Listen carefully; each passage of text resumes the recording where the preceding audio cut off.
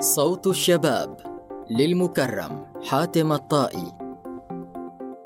يكتب حاتم الطائي في مقالته الأسبوعية بجريدة الرؤية قائلاً: إن الاستماع إلى الشباب يعني الاستفادة من طاقات هائلة قادرة على صناعة المعجزات وإحداث الفارق بفضل ما تتمتع به من قوة وحيوية. ولنا في التقدم الحضاري على مر العصور العبرة والمثل، إذ لم تقم حضارة إنسانية إلا وكان اعتمادها الأساسي على الشباب، وكما إن النهضة المباركة قامت وما زالت على جهود الشباب في مختلف القطاعات، فإن النهضة المتجددة متواصلة بفضل هذه الجهود أيضاً، لأنها تتسم بالصدق والإخلاص في القول والعمل. والطاقات الشبابية هي وقود التنمية والقلب النابض بالإنجاز في كل ربوع الوطن وميادين العطاء.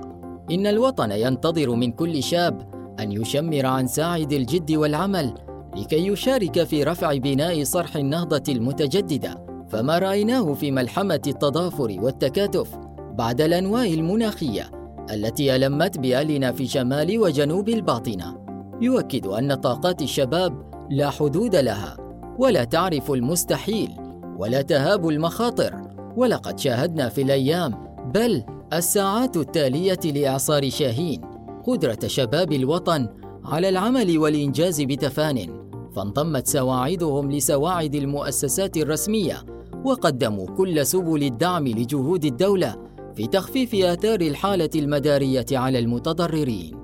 وإننا في هذا السياق نقترح أن تؤسس منصة رقمية شبابية لتكون منتدى للشباب وملتقى لهم يناقشون من خلالها أفكارهم وتطلعاتهم لبناء هذا الوطن، وأن نستفيد من وسائل الاتصال والتقنيات الحديثة في ذلك، بالتوازي مع إطلاق ميثاق شرف للتواصل الاجتماعي، خاصة وأن هناك الكثير من الطاقات تهدر في نقاشات غير مجدية أو مهاترات نظرية لن تسهم في تقدم الوطن.